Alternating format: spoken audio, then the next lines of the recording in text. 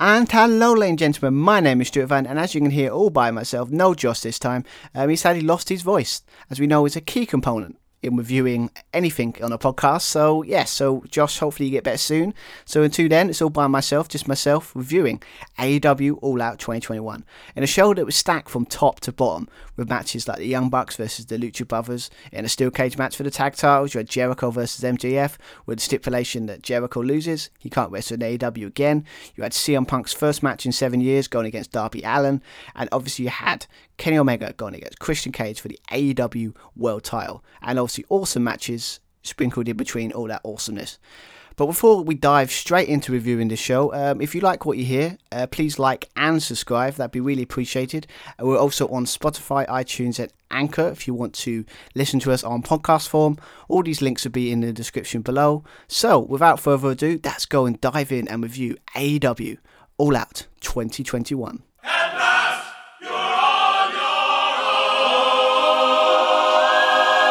Austin 316 says I just whipped your ass. Yes! You just made the list!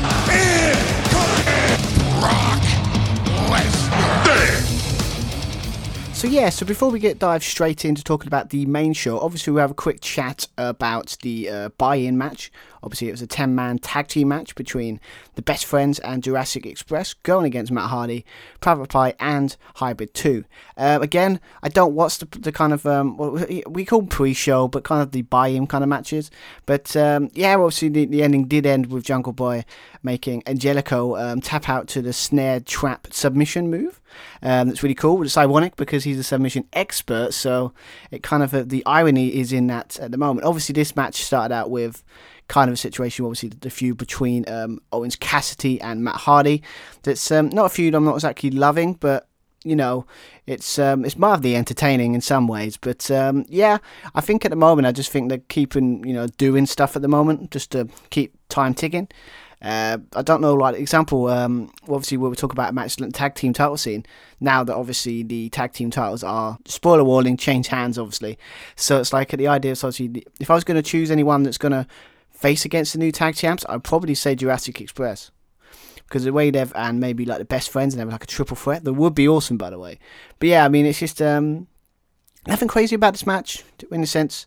Again, it's just you got to go like 10 amazing workers, know how good they are, and just put them in a match for like 5-10 minutes, just to get the crowd infused and energetic before we get to the main show and the main stuff that everything's been advertised. So yeah, so I look forward to seeing if any of these tag teams start building up some really cool matches. And so obviously the winners were Best Friends and Jurassic Express won this match. So yeah, let's start talking about the actual start of the show. Obviously the start of a championship match with the AEW TNT Championship was on the line, with Miro defending his title against Eddie Kingston in a match that I knew was going to be hard hitting. I knew it was going to be kind of physical. It's going to be really good, and in some ways it didn't really disappoint. I mean, it had that cool story going into the match where it had Miro's weakness has been found by his back of his neck. Eddie Kingston put a DDT, I think, the Go Home show before, and basically proved that Miro is not invincible and he has a weakness. And got to be honest, through this match, Eddie Kingston kind of was working on that, trying to really soften that neck up, to try and see if he can take out the Redeemer and try and win the title. But yeah, as I said, at the start of the match, a lot of chops, a lot of the back of the neck. Eddie Kingston was a lot in control, a lot of bellies. A lot of basically Eddie Kingston was just total in control of this match early on, but the kind of turning point was when Eddie Kingston was outside jumping off the apron, and then obviously Miro countered with a powerbomb, very Randy Orton-esque kind of powerbomb on the outside, then took him up and then slammed his back onto the ring post, and Miro was in control at that point. Obviously Eddie Kingston did get back into it. He had a side-O suplex on Miro, a lot of as you expect, as I said earlier, back and forth kind of shots. New Japan kind of thing you expect these days. Even Eddie Kingston even came back and kind of hit a move that the commentary said he never really uses, is a fisherman suplex. That again, it's he hit it really well. It's really cool. It shows he's bringing out the big guns for the big title matches. We did have a bit with was it Miro suplexing Eddie Kingston, but the turnbuckle within the middle turnbuckle came off. That tie into a big moment we're just about to talk about now. Obviously, we had a bit where Miro locked in the the game over or his submission move to try it, but Eddie Kingston got to the ropes. No one's really done that, so that's a really big moment for Eddie Kingston, that he's going to take more than that. But the big moment for the match really was when you had all that work that Eddie Kingston's done on the neck, with like finally resulted in some sort of near fall, where obviously we had Eddie Kingston chop the back of the neck on Miro, then hit a devastating old school DDT, got the pin, got a near fall, but Miro really settled the hell out of it. But the story of this part is basically because the referee was like too busy trying to get the turnbuckle out of the ring. He wasn't paying attention, so there was a couple of seconds where the referee didn't make the count, and that was enough to get Miro to get out of the move, to kick out basically. So there could be collusion there. Maybe it's just bad refereeing, or if Josh was here, he'd be very disappointed with the ref. I know he would. He hates referee blunders or anything like that. So, but and then we obviously got we got Eddie Kingston tried to go for his pile driver, but was it Miro kicked out? And then obviously we got a bit where was it Eddie Kingston was trying to throw Miro into the exposed turnbuckle, but the ref got in the way. I mean, is there collusion there? Is it just pure like trying to do the right thing? I don't know, but it did help Miro get the advantage when he hit a low blow behind the ref's back. Then he hit two double super kicks, double super kicks right into the face of Eddie Kingston, and gets the win. I got to be honest, I do like that finish, in the way that he beat him without hitting his finisher or locking in his finisher. That I really like, because it's like, it reminds me of the old days, like you watch enough of Raw and SmackDown and WWF back in the 2000s. I am slowly getting through, by the way. I will get there eventually. But you always had a bit of someone hit like a power move, or like just hit a power bomb, or just hit a big boot or something. It's not even their finisher, and they still get the win. It just makes that unpredictability that anything can beat you. But, I mean, I'll be honest, going in, we wouldn't expect Miro to lose a title. If he's going to lose that title, it's going to be someone, nothing against Eddie Kingston, I don't think he's there yet. I think Miro's going to have at least a couple more months, and whoever takes that title off him, it's going to be huge. Wouldn't surprise me if they have, maybe, because of the whole deal, maybe some of the new signings, maybe I could see Adam Cole maybe winning it. That wouldn't be a bad idea. You obviously Brian Punk, the usual suspects. I mean, personally, if I was them, I would love to see Hangman Adam Page win the title, just because it'd just be like a nice stepping stone. If they're gonna with that feud with Kenny Omega, gonna extend it, or make sure it's like maybe a couple more months, maybe to Full Gear, to have that kind of moment, maybe having like a little mini title one on the way to that, just to prove his confidence that so go into that match, he's really confident that he's going to beat Kenny Omega for that title, because we don't know where it's going unless they're going to change their mind. That might happen with these new massive acquisitions they've got. But I think surprisingly good. As always, you always have them big moments. I mean, it's not exactly a match that I would go back to, but that's not because of anything of quality. It's just I have a certain specific like of a match. So, I mean, good. Miro's looking great. Eddie Kingston's always great. Yeah, great opener. Really got the crowd hyped. The first two matches really got the crowd hyped. So, love this match. So, Miro is still your AEW TNT champion. So the next match to talk about is kind of a AEW versus New Japan kind of feel go to it. Obviously it is that match because they're both from separate companies, but I'm talking about Jon Moxley versus Kojima. Again, I think I pronounced that correctly. If I haven't, let me know in the comments. I really am terrible with names.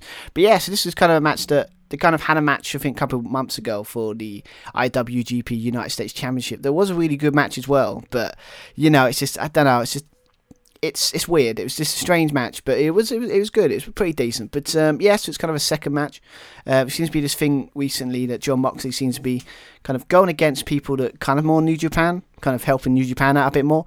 That's no surprise. Obviously, he's a former IWGP United States champion, and obviously his kind of style does kind of work for New Japan, with his kind of his hard brawler, kind of hard hitting against some of the good brawlers they have in New Japan Pro Wrestling. It could totally work. So I get why he's doing it, and it kind of makes it cool. So this is kind of a match that again it was off the radar type thing. It's like a match. Okay, cool.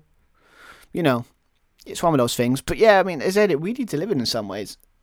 It did really fluent. You can see these guys have wrestled a lot because it's obviously their first match. I said I wasn't really wasn't really engaged with it. But this one, it seems like they really like hit second gear when it comes to these their kind of fluentness. It's really good. I really did enjoy it. I mean, you obviously had the bit right at the beginning where you have Kojima wanted to respect for John Moxley, trying to shake his hand, and Moxley being like he is like a kind of, he does respect you, but he really doesn't care about anyone. So he's like, just gives him a middle finger, and then after that it starts off with a back and forth with the kind of New Japan kind of back and forth. Right, it's again the second time in this feud, and the second time in this, or in the 3 matches we've kind of talked about. But this match basically is a lot of forearms, a lot of chops, a lot of clotheslines, a lot of suplex. Very, very reminiscent. Oh, that's not the word I'm looking for. Very New Japan. That's what New Japan is. With it kind of like the strong style. Very, very good there. I liked it. We did have a bit where we had, Kojima come back with a nice machine gun chop of his own, and like a nice elbow, like a chop to the back.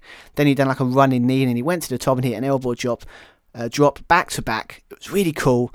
I mean, just the fluency of it. I mean, the guy's he's like a legend in New Japan. I wish I knew more about him. I really did. Really terrible wrestling fan, I know. Yes, we have this good moment when Kojima kind of hit a DDT on Moxley on the apron. We obviously got John Moxley trying to hit his finisher. We obviously didn't lock it in. We obviously had Kojima hit that beautiful brainbuster for a near fall. Then we got some clotheslines, as I said, suplexes, more back and forth stuff. We even got Moxley doing a nice running knee. Then we had Kojima kind of hitting this beautiful cutter out of nowhere for a very, very close near fall. But then we had John Moxley kind of hitting, was it bull choke? I think he's won many matches with that. Obviously Kojima got to the ropes with left foot. But then after that, it's kind of a situation where the match kind of ended with the back and forth, a lot of chops, was it elbows, that kind of stuff. And then Moxley kind of like headbutted Kojima, hit one normal paradigm shift, and then done the elevated kind of lifting up paradigm shift to get the win. And yes, and a nice 12-minute fun, good match. Again, it was solid. It was just like, it's not going to blow you away, but I think I've noticed in these matches for when I'm watching it, and obviously I'll talk about more on the other matches, is it felt very, a lot of the matches had those moments that you expect to be like, oh, that's the standout moments for the highlight reels. They did have that. The first match definitely had that. This one had that probably with that, what was it? I can't think of the one point, the one with the apron, or the, elbow drop from the top. I have to stop speaking. But I mean, it was really cool.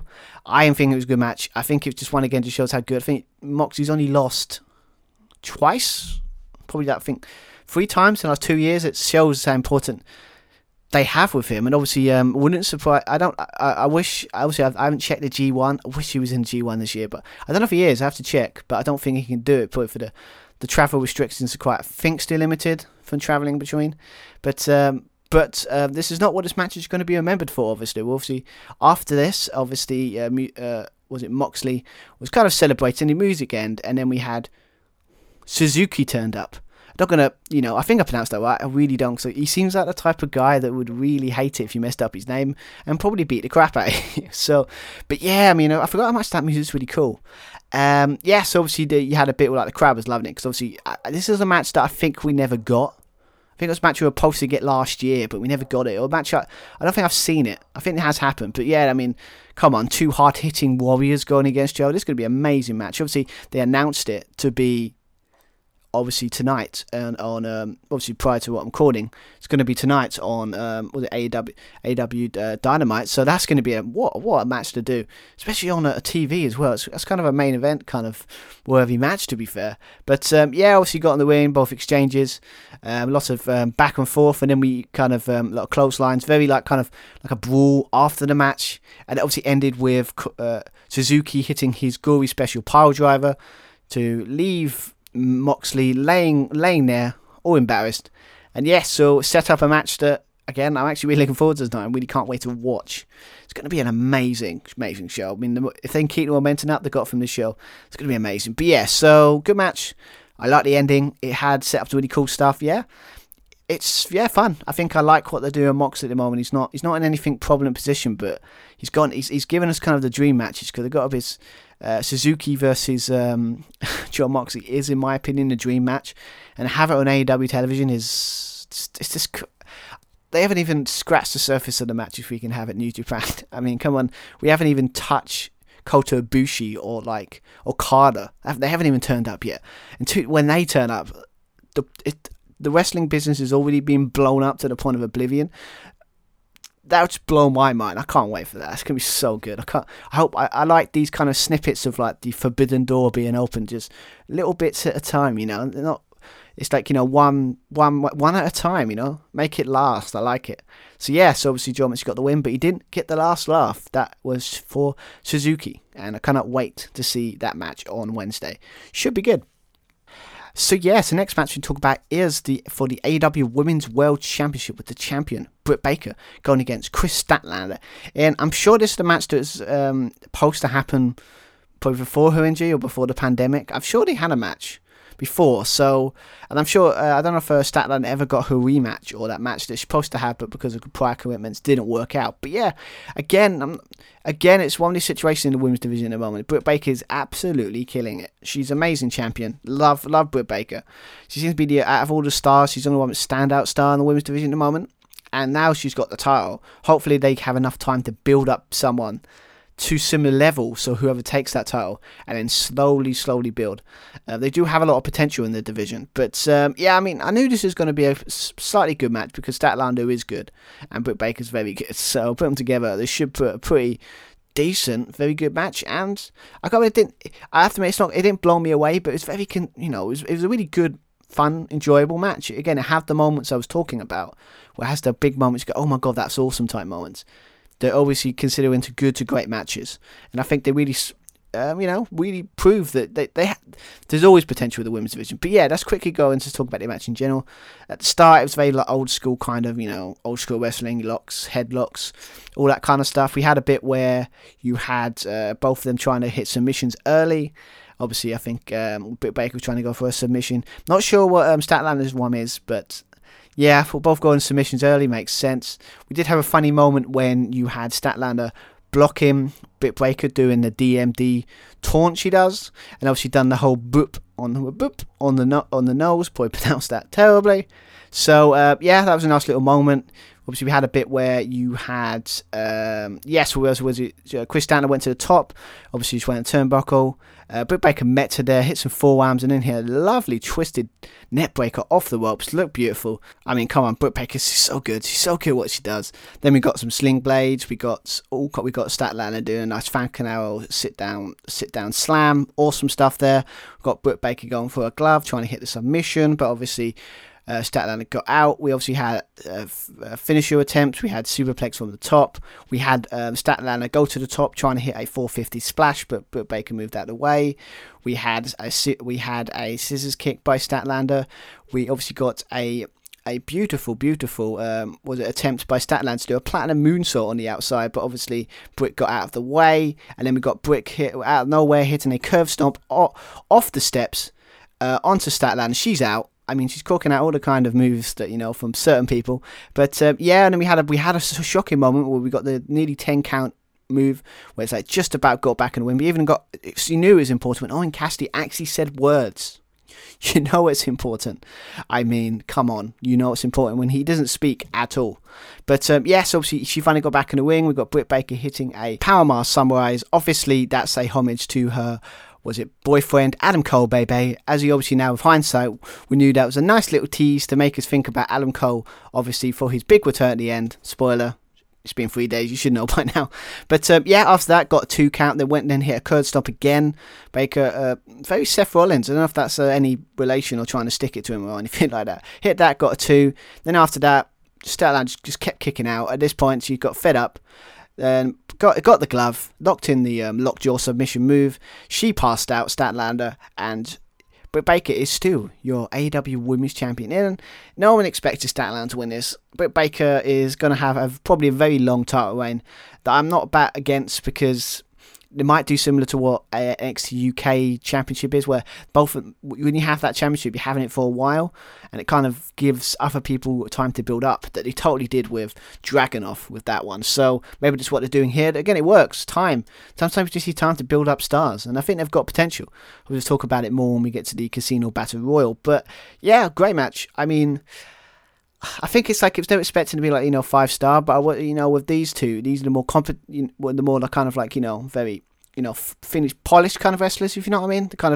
They're the ones that kind of like got their craft down a bit more than maybe some others in the division. That's not a knock on them. So you knew it was going to be kind of a good match, and I think they've had a match before, and that was pretty decent. So yeah, I mean, I like it. I mean, I'm interested to see if they have a rematch. Don't we do those, do they? So we've got Britt Baker. I don't know who our challenger will be next. Obviously, we know it's going to be. We know who's going to be next, but sometimes just because they win it doesn't mean it's their next challenger in AEW that I kind of like. So, but yeah, liking Britt Baker's whole thing at the moment. She's really cool. This match was really good. I really enjoyed it, and should be really, really fun. And yeah, I look forward. I'm just hoping this time next year the women's division is going to be even better. I cannot wait to see what happens. But yeah, there's still some work to do. But again, these couple of matches really do help elevate the division, and especially from certain incomings that we'll talk about later on. Should help elevate the division a bit higher than it is at the moment. So yeah, Britt Baker is still your champion. So next on the list to talk about is probably one of the more highlighted matches that was on the card, and probably one of four I mentioned at the top of the show, is obviously the steel cage match for the AEW World Tag Team Championships, with the champions, the Young Bucks, going against the Lucha Brothers, in a match that we just knew it was going to be good. I was going in knowing that it was going to be outstanding, probably because every match they've been has been outstanding. I mean, the early feuds they had at the start of AEW, when I think that ladder match they had, I think it was out. Might have been at Full Gear. I can't remember.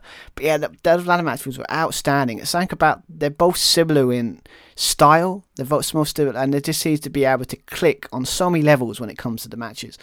And I mean, the only problem with this match is it's so many cool stuff. It's going to be so hard to keep in touch with it. I mean, I struggled. I really struggled to keep in touch note-wise on this.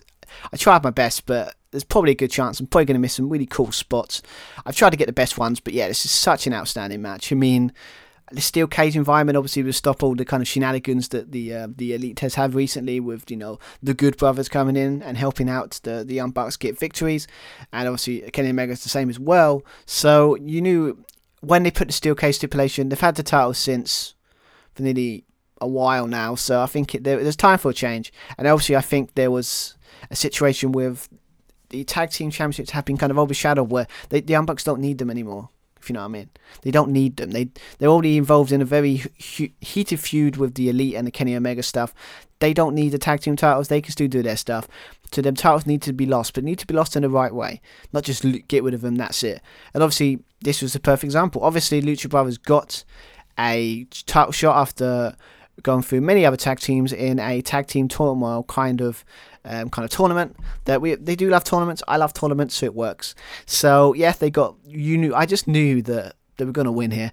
But yeah, as I said, what a match. I mean, we just got to get stuck into this because I could talk about how great this match is all day. But let's quickly talk about the highlights, the big points of the match. Obviously, at first we've got to talk about that really cool entrance by Lucha Bros. Really cool. I love the kind of outfit they've got. Really snapping up the heritage type of Lucha Brothers. That's really cool. Obviously, we had Nick Jackson had a weird beard. I don't know where he got that from. No idea. I mean, I don't watch every week as much as I should, but I would have noticed that, right? Maybe it's just quicker go on beards. Maybe he's similar to Kurt Angle when he said he lost his hair. He used Miracle Growth that made him grow his hair back in a week. Maybe he's got that. I don't know. I'm talking about nonsense now. But yeah, the cool. Obviously, back and forth fighting as you expect from both of them at the start. You had the Young Bucks trying to escape early on, but obviously we had nice Phoenix hitting like a springboard drop kick on the back of the Bucks, went into the cage. Then we got Penta with kicks to Matt. Then we got Phoenix got a hold of Matt and kind of Phoenix hitting a nice Hurricane off the top, as you expect.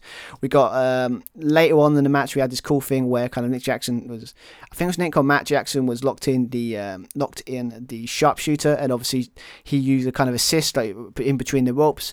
Looked really cool. The big kind of talking point was the bit where we had Callis or kind of was it Cutler? Was given a bag, we found that out, and if you're being the Elite, watched that yesterday, funny enough. Was it a bag? Chucked it over, and then we found out it had some sneakers or shoes that have thumbtacks on the bottom of them. I mean, it makes sense as their their signature move is the super kick, so makes sense. Obviously, we had a bit where at this point Phoenix was out of it, and it looks like they were going to attack Phoenix, but then they were just about to hit the super kick or throw Phoenix into that boot of the tax But you gotta love the brotherly love here when you've got Penta just like standing in front of him, just say, "Don't do my brother." Mouth bleeding with blood all over, but then it just didn't stop. So then he got Matt super kicked Penta with the thumbtack shoe, and then Penta stood up in front of him, and then Matt super kicked, and then Matt super kicked Penta, and then Penta was sent into the Matt shoe again and the thumbtacks as well. But then obviously they got back into it, and obviously then we got a situation where they got the thumbtacks were hitting the Young Bucks as well, so back and forth. Then we got some BTE triggers. We had they almost got the match won. We also had this cool thing where all four men hitting power drivers on the apron. I think like the older brothers were hitting the younger brothers on the apron. Really cool stuff there. We got an amazing avalanche Canadian destroy from the top by Penta. No surprise there. We obviously got multiple super kicks. I think we've got 8 or 9 for the entire match. Then we did a great like double team power drive type move, but then the Young Bucks got the save. Then we got Phoenix climbing to the top, right to the top of the cage, very like Jeff Hardy kind of style. And then obviously we got Matt went up to the ring, but Penta kicked him. Kicked him down? And then we had a situation where you'll see it in the picture I put up. It's just like a nice crossbody dive from the top, and that was like took out all three men. And then Penta got right back up, hit got the assisted power driver on one of the Young Bucks. 1, 2, 3.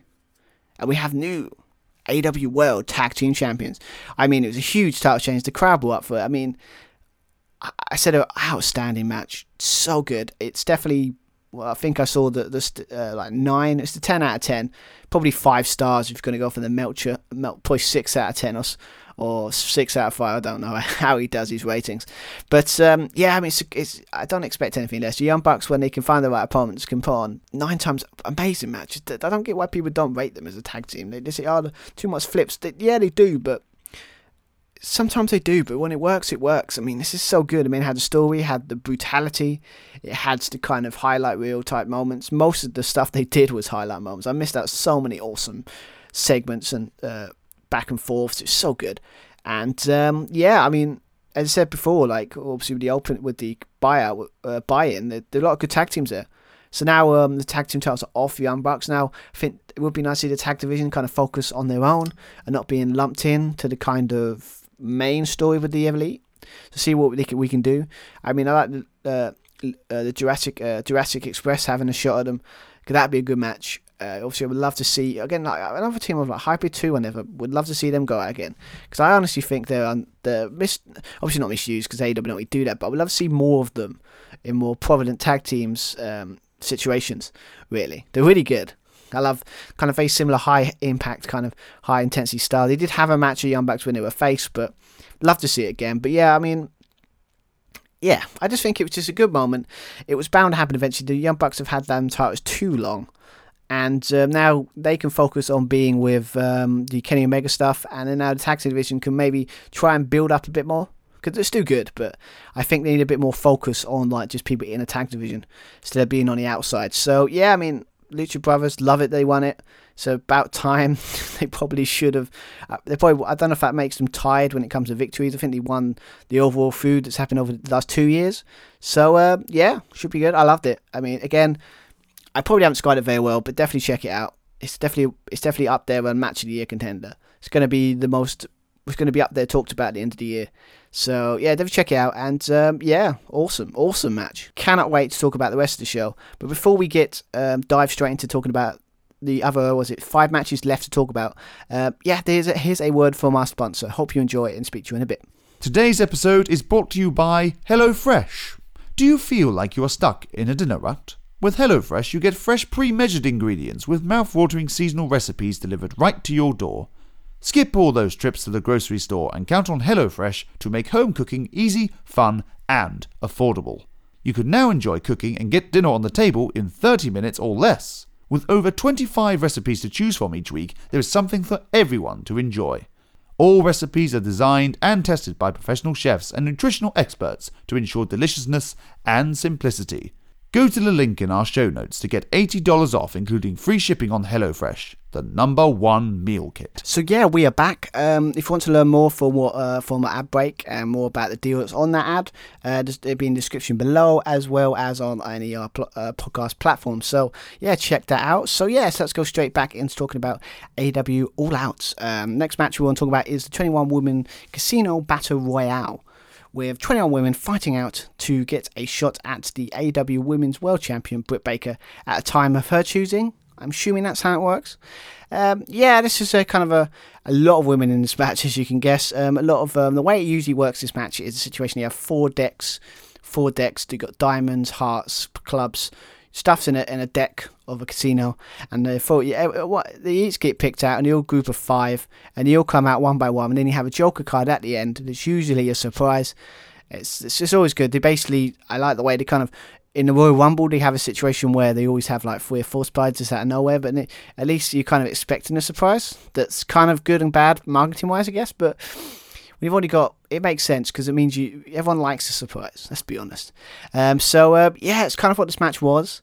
Again, it was didn't have a lot of beats to beat like kind of stuff, like it was that's cool. A lot of it was just quick eliminations, a lot of stuff. I mean, we had was it Sky? I think she was like the kind of Chicago home native, so she got eliminated first. There was kind of a situation like, that's nice.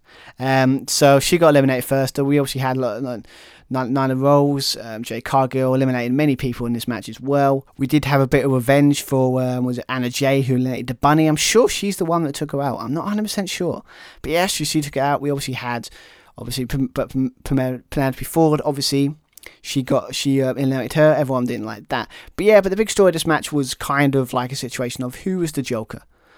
We obviously found out that was Ruby Soho, or as we used to be called, Ruby Riott. I'm sure JR said it during the match, but that was kind of the big reveal of this match. Obviously, she came. Obviously, she got, was it released from WWE a couple of months ago? I think. Wouldn't surprise you if they have 90-day no compete clause thing, whatever. But she's back, and she was on fire in this match. She just came in, went, as you expect from what she has, all momentum, all that kind of stuff. We had, obviously after that, we had all kinds of women. We had this really cool, spear by Red Velvet that she done earlier on that I just want to point out. My God, that woman can do a spear. It's really good.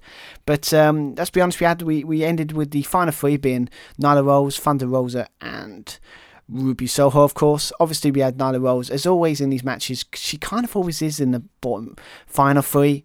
She doesn't really, because she's that kind of the monster, like the kind of in every battle royal, the Big Show or Paul White used to be like, he's probably going to win. Because he's big and he's got strength, so good chance it's going to take something to get rid of him. But obviously at this point, she was in control. But then obviously Thunder Rosa eliminated Nyla Rose. She's out. So I've got to be honest, it is nice that Nyla Rose is not. She seems to be in the title scene a lot more than I would like. The whole doesn't sound bad, but it's just like, it seems to be, she's been in the title scene for so long. It's just like since 2 years now. It's like she hasn't really had a feud that's kind of been other than the title sometimes. Obviously when she's not there, of course. But so obviously after she got eliminated, we had the final 2. We had Ruby Soho and Thunder Rosa. Personally, I mean, if it wasn't Ruby Soho, I probably would have went Thunder Rosa because I do like her style of wrestling. She's really good in the ring. But it all kind of culminated in the kind of they found a way over the top rope and on the apron, kind of fighting back and forth, and then we had a situation where I keep saying Ruby Riott, it can't be helped. Knees Rosa holding onto the middle rope and teasing a slam onto the apron, but then hit a jumping kick to Rosa's head, and she bumped onto the floor. Boom. 22-minute match. We have a new number 1 contender in Ruby Soho. In her debut, has now got a chance to go against Britt Baker. I'm assuming, wouldn't surprise if they do it on Rampage, just because they really want to build it up, or not next pay-per-view, but it's going to be a couple of weeks. But on her debut, I mean, a lot of people can sit there and say, well, another WWE stars come. But if it's one thing, Ruby Soho has got kind of she's recognised in some ways, not mainstream. I don't know about mainstream, but she's a name people know, and there's a face that people know. So I think the women's division will definitely benefit from having that. If there's any free agents to WWE that they've released AEW for the women's, definitely should go for it, because I think I just think they need what I've been saying for a while now. They need kind of like the big names to complement the kind of young stars, the kind of mix of both. The women's division, it was always just full of people that a lot of people didn't know. So it's like it feels like a division that needs way more time than maybe 2 years. It takes 4 or 5. I said before, the NXT one took around about that time to build up. But you need the names and you need time. And they're going to get there. But I think people like Ruby Soho being there is going to really elevate and kind of, because he's competent, really good in the ring. I've been intrigued. I don't know much more what she did beforehand, but before WWE, so I don't know. But it'd be interesting to see. But yeah, again, I have to admit, I didn't go too much detail into it because obviously there's a lot of this matches, a lot of just eliminations. And obviously because I didn't really want to mess up the names, because I'm terrible with names for a guy that does a podcast. Very terrible, I know. but yeah, I mean, it would just be interesting to see that match. But yeah, I think that's name recognition that the women's division sorely needs, and I'm intrigued to see what they do with her. So at some point we're going to get Ruby Soho versus Britt Baker for the World Women's title, AEW World Women's title, and yeah, should be good, and I cannot wait. So Ruby Soho is the winner of the Casino Battle Royale. So next we talk about the kind of another of the big high-profile big matches that they kind of promoted in this show. Obviously, it is the match between Chris Jericho and MJF, with the stipulation that if Jericho loses, he must retire from in-ring competition in AEW. Again, this feud has been going on ever since, obviously, MJF betrayed the Inner Circle and kind of joined created his own group, The Pinnacle. Again, I do not know if they're still going or if they've just done a thing where they're separating each other at the moment and doing their own thing, and then they come back together. But obviously it's a match that kind of it's a grudge match, a lot of back and forth. I mean, Jericho's really used this to try to build up MJF. I think he's got they said 2, but I think 3 successive wins against Jericho.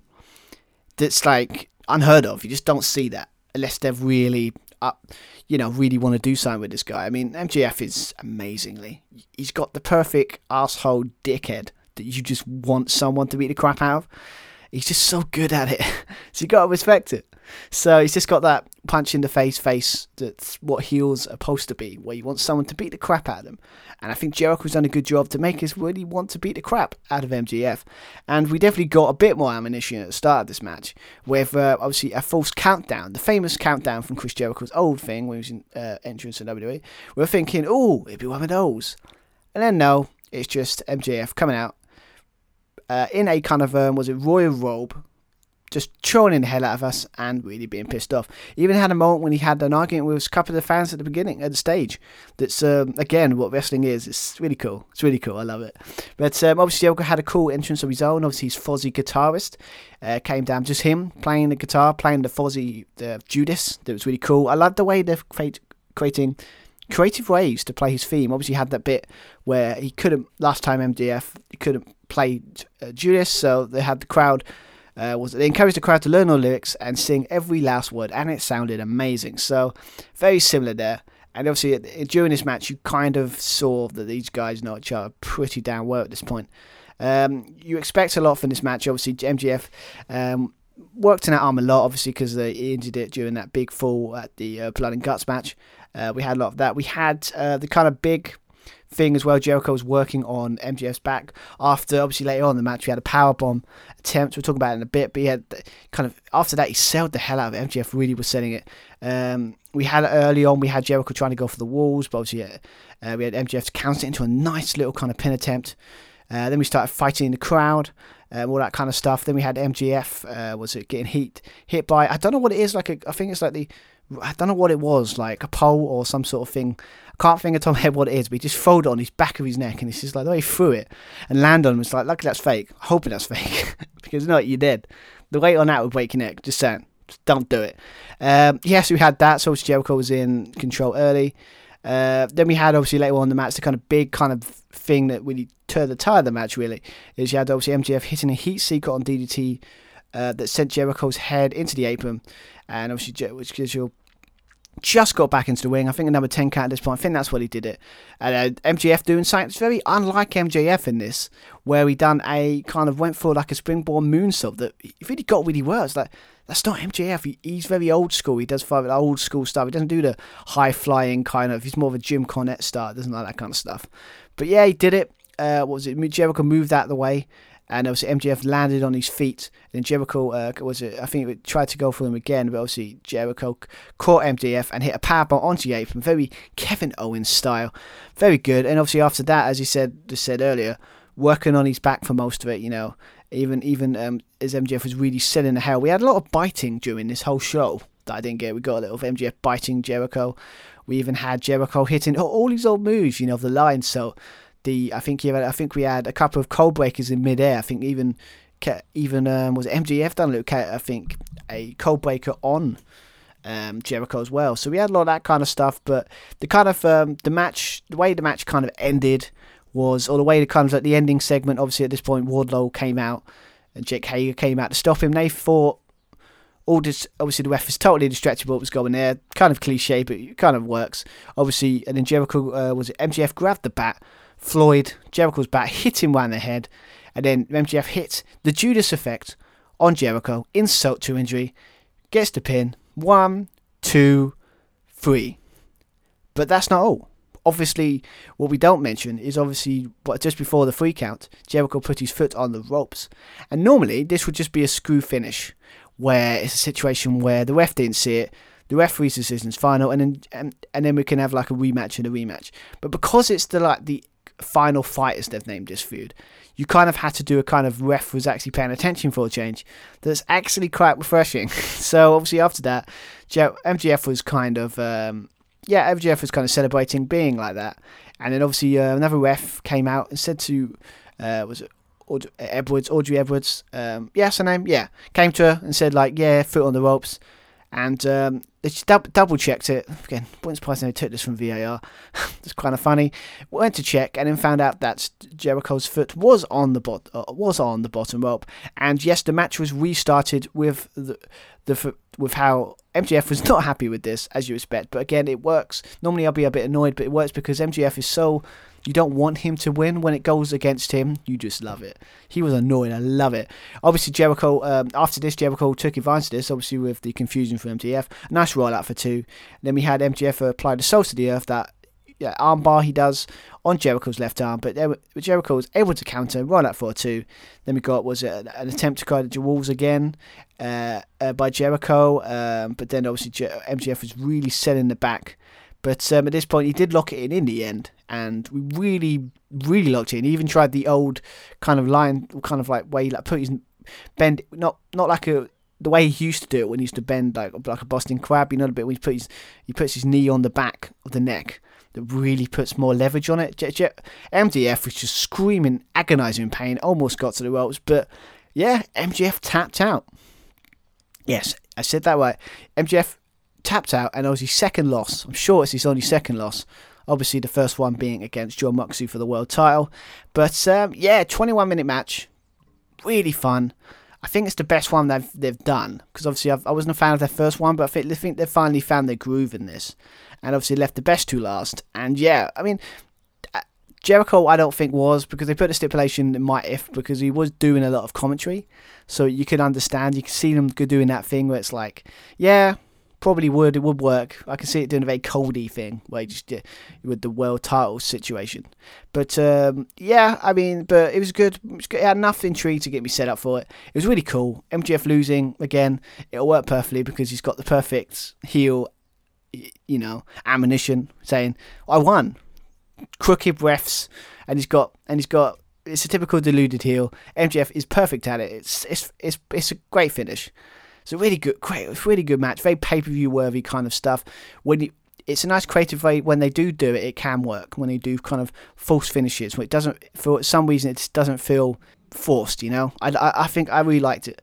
Really liked the ending. It was really fun. And I mean, I don't know what to do next. I mean, MJF needs to at some point probably. I don't know. He's got to move on at some point. Wouldn't surprise me if he tries to go for a title or go against someone like don't know, Jungle Boy or something again, or maybe go against some other talent. I don't know where he's going to go from here, but I'm intrigued. Unless they do continue the kind of feud with the Pinnacle and so I think it's got to a point where they need to leave it be for a while. But Jericho can do whatever at the moment. I mean, obviously with CM Punk, Danny Bryan, all that kind of stuff, maybe he can get involved in that kind of stuff as well. Obviously MJF can get involved. The idea of maybe doing the idea of having MJF versus CM Punk. Oh man, that's a match. Two great talkers gone back to back. I mean, come on, that's just take my money now. That'd be an amazing match. But definitely up for that. But Jericho is still going to be wrestling in AEW, and MJF has got his second loss in his whole career. He has in AEW. So I look forward to seeing where this is going. So talking of Punk, let's go into his first match in 7 years when he faced off against Darby Allin. Yes, obviously it was a match. It was the best return. The last great wrestling return that there ever has been, ever will be. It's the reaction, everything about CM Punk's return was just perfection. It's what wrestling should be. It's where it should be. And obviously when he came back, it was never believed it until I saw it. And it's really made people think, oh, AEW are serious players now. So obviously it was kind of, for me, I don't know if Josh would be the same. I guess we all were in some ways going into obviously this pay-per-view. It kind of, for me, overshadowed a lot of the matches because this is the match I think a lot of people are looking forward to, especially in Chicago. I mean, it's huge. I mean, we wanted to see if CM Punk's crew got it. We wanted to see what he does against Darby Allin. Obviously, I do love Darby Allin as well. He's right with the kind of thing we said, if I was a 15-year-old, Darby Allin would be my favourite wrestler. I like that. And obviously, if you see enough interviews with CM Punk, it seems like it's going to work with a lot of the younger talent. That, again, I'm up for, because CM Punk, I don't know, it's so great to see him back. I'm sorry, I sound like a giddy little fanboy here, but I just love it. It's so good to have CM Punk back. But so I mean, it was kind of set up where it was kind of rumoured this match would happen. It is happening. A nice little, the good thing about this match, it wasn't complicated. He just CM Punk's got proof that he still got it. Darby Allin has got to prove that he can still hang with someone as quality as CM Punk. So they both have stuff to prove. And I kind of felt that in the match, really. But let's actually go dive in talking about the match. Because I could talk about how much awesome the CM Punk's back, but let's talk about the actual match, because put more respect on the match. But obviously one thing, CM Punk's got new ring gear. He's not wearing trunks anymore. He's using trousers now.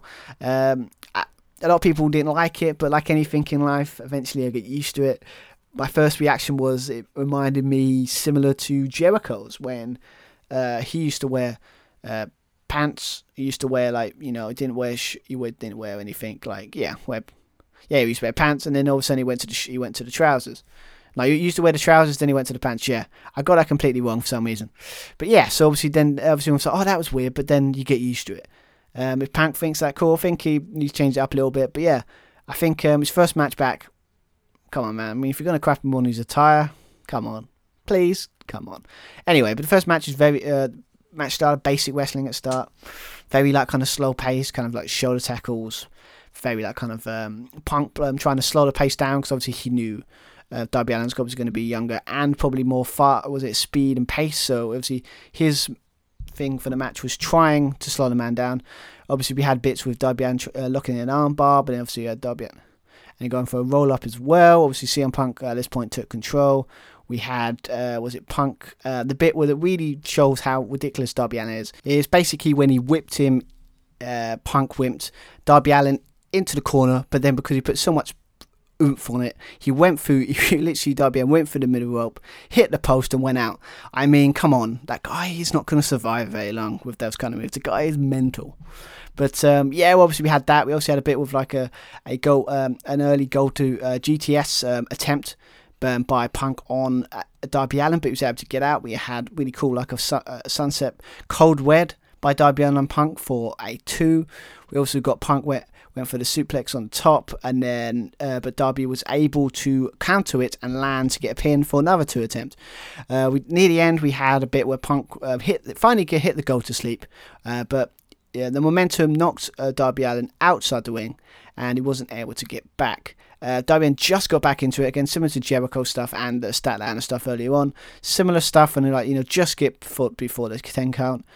We got an awesome thing where, we got CM Punk went for the GTS again, but Darby Allin counters. We had Darby Allin do some running suicide dives on the outside. We even had him do like a swanton bomb off the apron, and kind of stand with Punk standing on the floor. Very awesome stuff here. We got Darby Allin gesturing for the GTS to kind of mock CM Punk, going to get the coffin drop. But yeah, it's really cool, very Undertaker thing where it's like literally, it's great. You should see it. It's basically what he did. It's basically he went for the coffin drop, but like CM Punk just stood up like the Undertaker would, stood up. That kind of stuff, and obviously he's just laughing, like kind of said, yeah, I did do that. But then obviously with all that cockiness, Darby Allin was able to do like a bit like a hook the leg to get a pin, but obviously CM Punk came out. Then he obviously got Punk, went for the go to sleep, but then got out of it and was able to hit another Last Supper attempt to pin, really, cradle kind of pin. Was it Punk was able to get out as CM Punk came back. Where leg lariat to knock Darby Allin down, and then CM Punk ran into the boot of Darby Allin. Darby Allin went for a move, but then Punk held him. GTS by Punk, 1, 2, 3, and in his first match in 7 years, he gets a win, and no one looked bad here. Punk shows that he still got it. Darby Allin shows that he can still go with something like that. Again, it just proves how good Darby Allin is. I mean, you could say there were parts when it kind of felt like Darby Allin was kind of, I never thought I'd say these words, carry the match a little bit. But maybe because the way he did, like, I like the idea that CM Punk was slowing the pace down to his level. Very, that kind of stuff. Obviously, Darby Allin, it's all about his speed and pace. So I get why they're doing it. But yeah, he had a nice bit. But he had a nice bit at the end when you got Sting came out. I think said he would shake Punk's hand if he wins. We had that nice moment.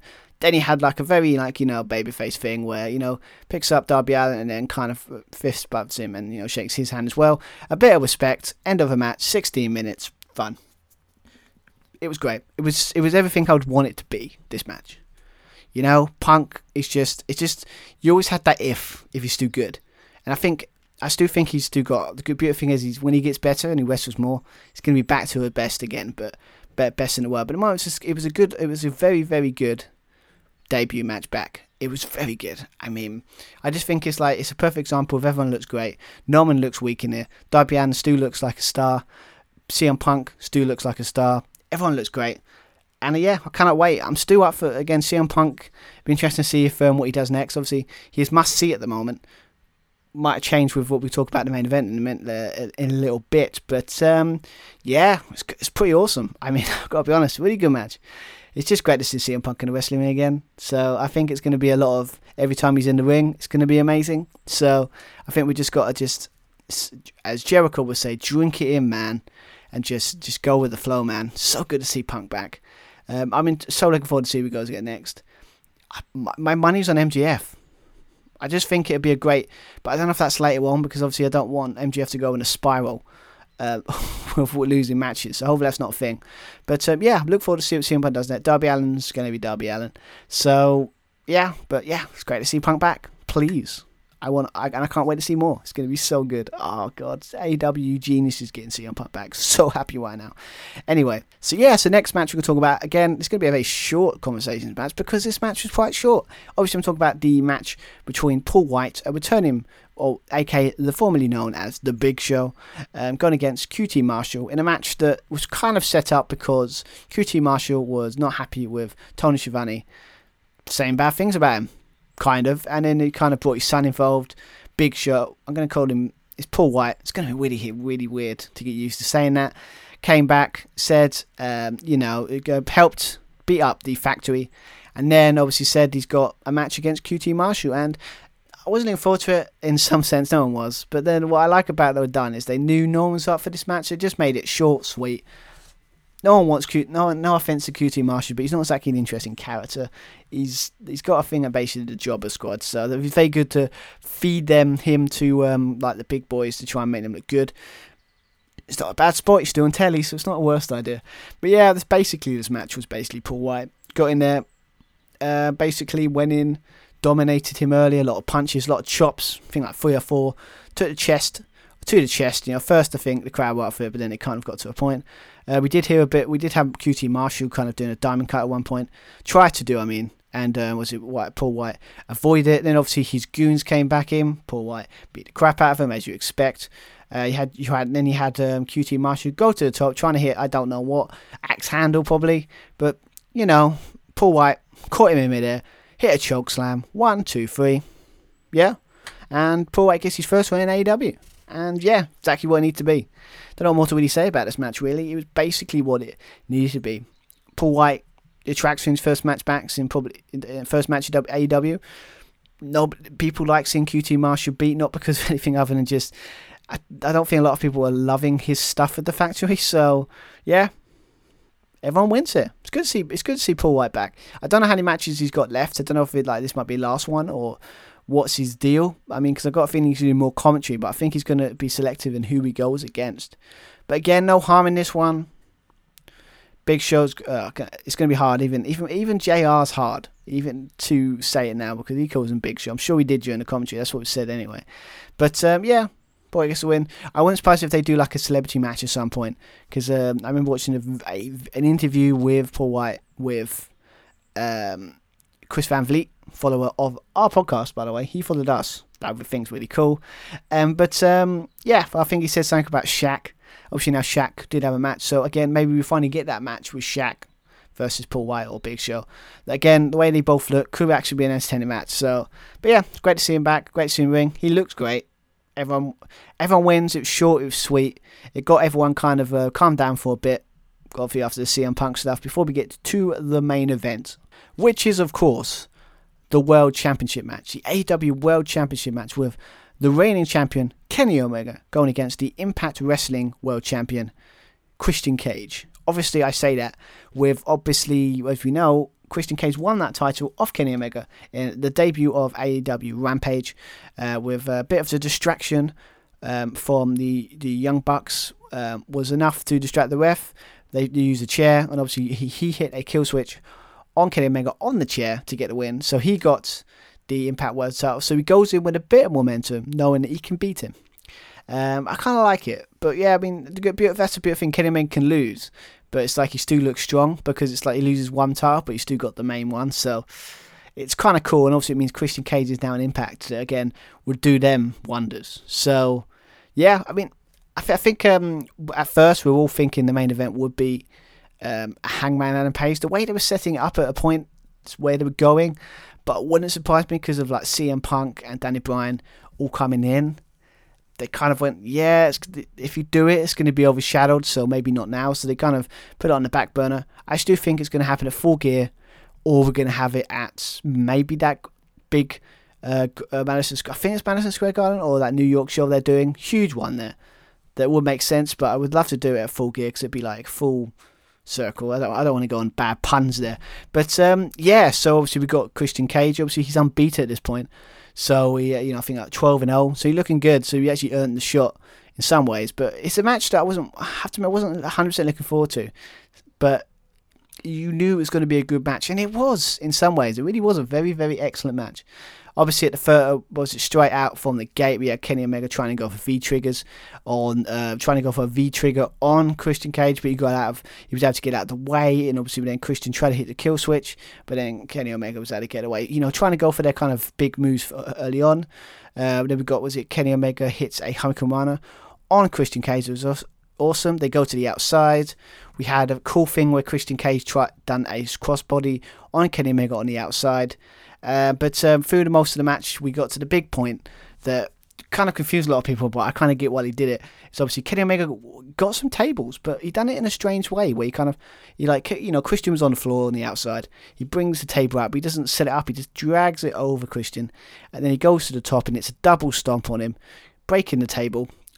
From reviews I've heard, they say it's not a DQ match, but if you watch enough in New Japan, you know that it's kind of how they do it. The ref gives them leeway.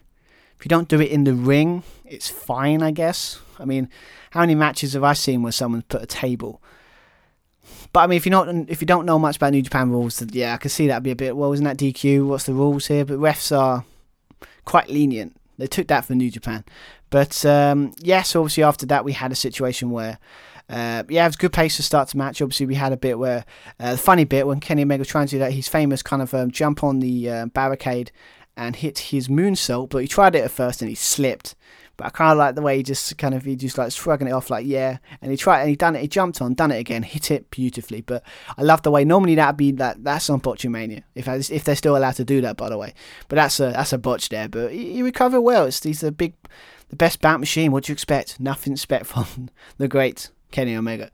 We had cool bits at some point when he came back in the ring. You had Kenny Omega hitting running V triggers. I think he had 3 at one point, like 3 or 4 Snapdragon suplexes on Christian.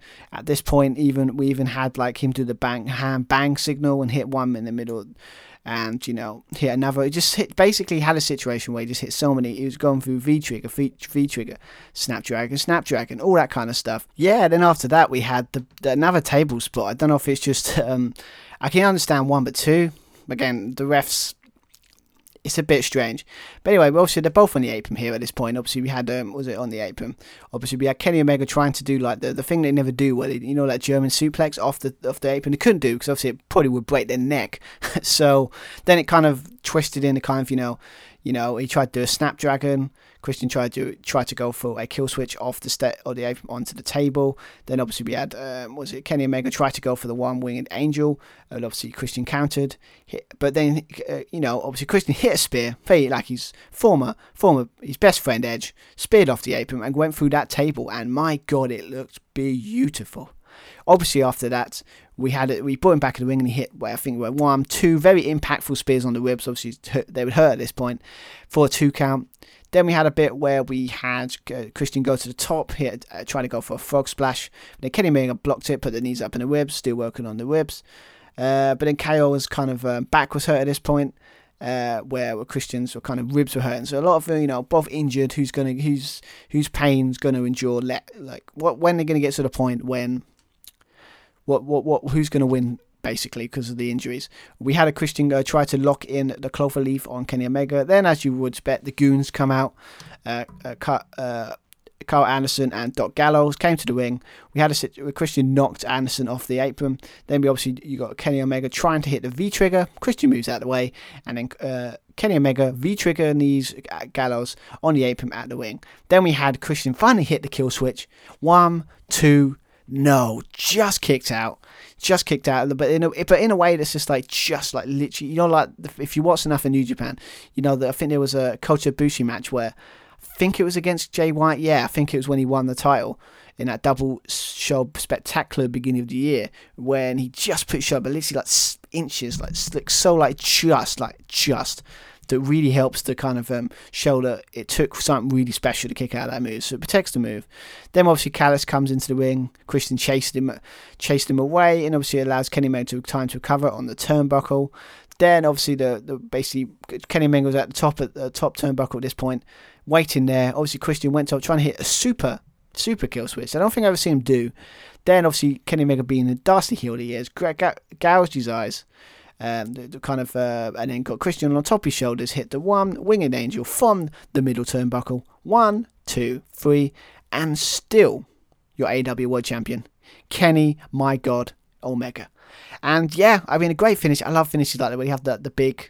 For me, it reminds me of, top of my head, it reminds me of that Dean Malenko Scott 2 Hottie finisher, where that was kind of a similar kind of move from the second world. But it's I love endings like that. But yeah, I mean, again, I think that they had this good flow going. I don't know what it was. I think it's just because they've faced each other multiple times now and they know how to go. But yeah, it was good. I think it was a great main event. I mean, obviously, I think I would have said CM Punk would have been the main event, but I'm glad they went with this because it really was fun to watch. And obviously, Kenny Omega's still a champion. No one thought Christian was going to win it because he's already got his big moments. So he's already world champion. So, and I don't, as we said before, Kenny Omega's not losing that title to probably until Hangman Adam Page, or if they change plans with Bryan and CM Punk coming in now, maybe they might change plans. Maybe they will. But anyway, the talk of the town was kind of the ending of this show. I mean, obviously after the match you expect to be, end of the show, champion holding his title, end of match. No, we did not get that. After this, obviously Young Bucks, after coming down to celebrate with Kenny, obviously the Good Brothers come out as well, they're all celebrating. And then you got then he just beat the hell out of Christian Cage at this point, double team. Then he had Jungle Boy and Luchasaurus and Michael Stunt come out. But then obviously the numbers were too much, and then basically at this point, beat the crap out of them. And then obviously Kenny Omega, got the mic, sitting there saying, and now you understand that I don't care about being the best one, hometown heels and all that stuff. The only people that could beat me are not here. They are retired or they're already dead. That if you know anything from being the Elite, set up who was about to come out perfectly. Then all of a sudden, Adam Cole, baby, is in All Elite Wrestling. Yes, I got a shock because obviously his contract kind of went about a couple of weeks ago, and now he's in All Elite Wrestling. It's freaking awesome. Again, that music is all about the boom. Sums up Adam Cole perfectly, and it's such a cool theme. I love themes like that. I've listened to it since I heard it on Sunday. So yeah, obviously a big reaction. Loved it. Obviously we did have a little tease. Adam Cole come to the ring, kind of confronted him, saying, "Do you remember me? Do you know what you did?" Because obviously he got it was Kenny Omega who kicked Adam Cole out of the Bullet Club when obviously he was leaving to go to WWE at the time. But obviously it was all a swerve when it was all, hugs his friend. He's part of the Elite. He's gone All Elite. And obviously he was sitting there saying, and then Cole super kicked Jungle Boy, hugging the Young Bucks, and then saying he's joined the Elite. And then all of a sudden he thought, okay, how long we got to wait until we get Daniel Bryan? And then all of a sudden, just when he thought it was great to see Adam Cole back, just saying about this is the most strongest faction in all of professional wrestling, and it's kind of true in some ways, and all that stuff. And then you just thought that was a surprise, and then boom, all of a sudden, Daniel Bryan's music hits, and they've got a nice little twist of the kind of his former theme, but put a bit of spin on it. Again, very WCW. That's what they used to do when they want to get away from the copyrightness of the theme. But yes, obviously had Hulk Hogan going, yes, yes, yes. You did see a bit where Daniel Bryan was trying to hesitate, not doing it, because obviously you don't want to play around with trademarks. He came to the ring, helping out Christian Cage, Jungle Boy, and Luchasaurus, beating up all the Elite. Obviously had a cool bit with Daniel Bryan doing the kicks in the corner and Nick Jackson. Then we got a nice little German suplex. Then we got the running knee for Bryan Danielson. Got to get used to saying that. It's actually his real name. His name's Bryan. So yeah, can't complain there. Freaking awesome. Then at the end of the match, we have all three of them stand in the ring. And we end the show with the whole crowd chanting yes, yes, yes, to end an outstanding pay-per-view. I mean, a lot of people talking about this pay-per-view as a game changer. Changes things. It really does change everything in wrestling. It proves that wrestling can be good if it's written right. It shows that if you just give wrestlers time and you let people have a bit more creative freedom and give them what they want, we'll be happy. And it can get some mainstream popularity. I honestly think, I'm interested to see what the buy rate of this show is. It's got to be one of the highest I've ever done. I mean, it had everything. It had the best match tonight by far has got to be the Young Bucks versus the Lucha Brothers in that cage match. By far, an amazing match. Obviously, you've got Jericho MJF was great. I was really a big fan of that CM Punk Darby Allin match. Obviously, we had the stuff like the Miro Eddie Kingston match was really good as well. Had a lot of cool stuff in this pay-per-view, and obviously the returns. Obviously, we've got Ruby Soho was really cool. Obviously, Adam Cole, Baby, and Danny Bryan. Yeah, it just had everything. Just when you up the ante, just no bad matches. They're all really good. Even the Battle Royale was really fun. You could be, if you're going to choose a weak match on the card, you would say that, but we're talking about nitpicking at the highest order in this thing. I mean, I don't know what to give this, because obviously I could easily go proper full-on fanboy and go 9 out of 10 out of 10, but I don't know. I think 9. I don't know what to go for. I might just go 10 out of 10. They'll think there's nothing really I can feel, but it's 10 out of 10 is very hard to really do. But it's definitely the best AEW pay-per-view I've watched. And it might be contender of the best pay-per-view of the year so far, maybe of the whole year period. If they can up this in the next, Full Gear's their next one, then I mean, it's so good. I mean, I'm probably really excited for this. But yeah, I don't know if Joshua would agree. I'm assuming he would. I think I love this. Literally, I've been waiting for nearly 3 days to try and talk about this pay-per-view. It's so good. But yeah, it's going to be awesome. It's got what a pay-per-view should be. It should, at the end of it, you should have a thing, I want to watch the next show to find out what next. Like tonight, I'm going to watch AEW Dynamite because I want to find out what Punk's going to do next, what Danny Bryan has to say, what Adam Cole's got to say, what's go with the match with Sonata, the John Moxley match, all kinds of stuff. And obviously, we still got, I can't even think of all the matches. It's going to be so good. I'm flustered. So good, this pay-per-view. So I might be fanboying here. I can't help it. I'm sorry. But yeah, so yes, that's what I think of AEW All Out. Hopefully you've enjoyed. Hopefully you don't mind listening to me for near, I think, what have we got now? An hour? Fair, like nearly an hour and 10 minutes. I'll probably put that down, but hopefully you've enjoyed. I've enjoyed talking about it. I wish I would talk with Josh, but it just wasn't to be. Obviously, I just have to talk to it privately and not on podcast form. But yeah, if you like what we do here, you can follow us on Twitter at Josh and Steve Pod. Obviously, this will be up on there, as well as obviously we still do a prediction league and all that kind of stuff. Obviously not for AEW, but check out that stuff. You want to ask us questions, so I'd love to hear your thoughts on AEW and just wrestling in general. I might start putting more questions on to try and get more engagement, because I'm not the best at it. So I hope you, but yeah, so check that out. You can go on our Instagram at the Just Do Wrestling Podcast. I try and post more stuff in there as well. Obviously, check us out on your YouTube, obviously Spotify, iTunes, and Anchor. All that lovely stuff. Check us out. Please like and subscribe. Really appreciate it. Really help the channel grow, and hopefully we can build this up to nothing crazy, but want to build it up to be kind of really cool. So yeah, but I hope you enjoy. Obviously, next pay-per-view, from the top of my head that I know of, is probably going to be Extreme Rules. I'm assuming Josh will be back for that, so I definitely will be. So yeah, there's no chance in hell, I don't think, Extreme Rules is going to top this show. But yeah, I feel it's great to feel like wrestling. It's great to love wrestling again. As Tony Schiavone said, God, I love pro wrestling, and that's how I felt after this pay-per-view. Loved it. AEW, we're serious contenders now, and yeah, it's going to be so fascinating to watch them grow and see how far they can take this, because at the moment it's freaking awesome. Cannot wait. So yeah, so I've been Stuart Irvine. Hope you enjoyed my review of AEW All Out 2021, and I'll be back next time where we review more wrestling pay-per-views. Until then, have an awesome week and speak to you guys soon. Alright, bye.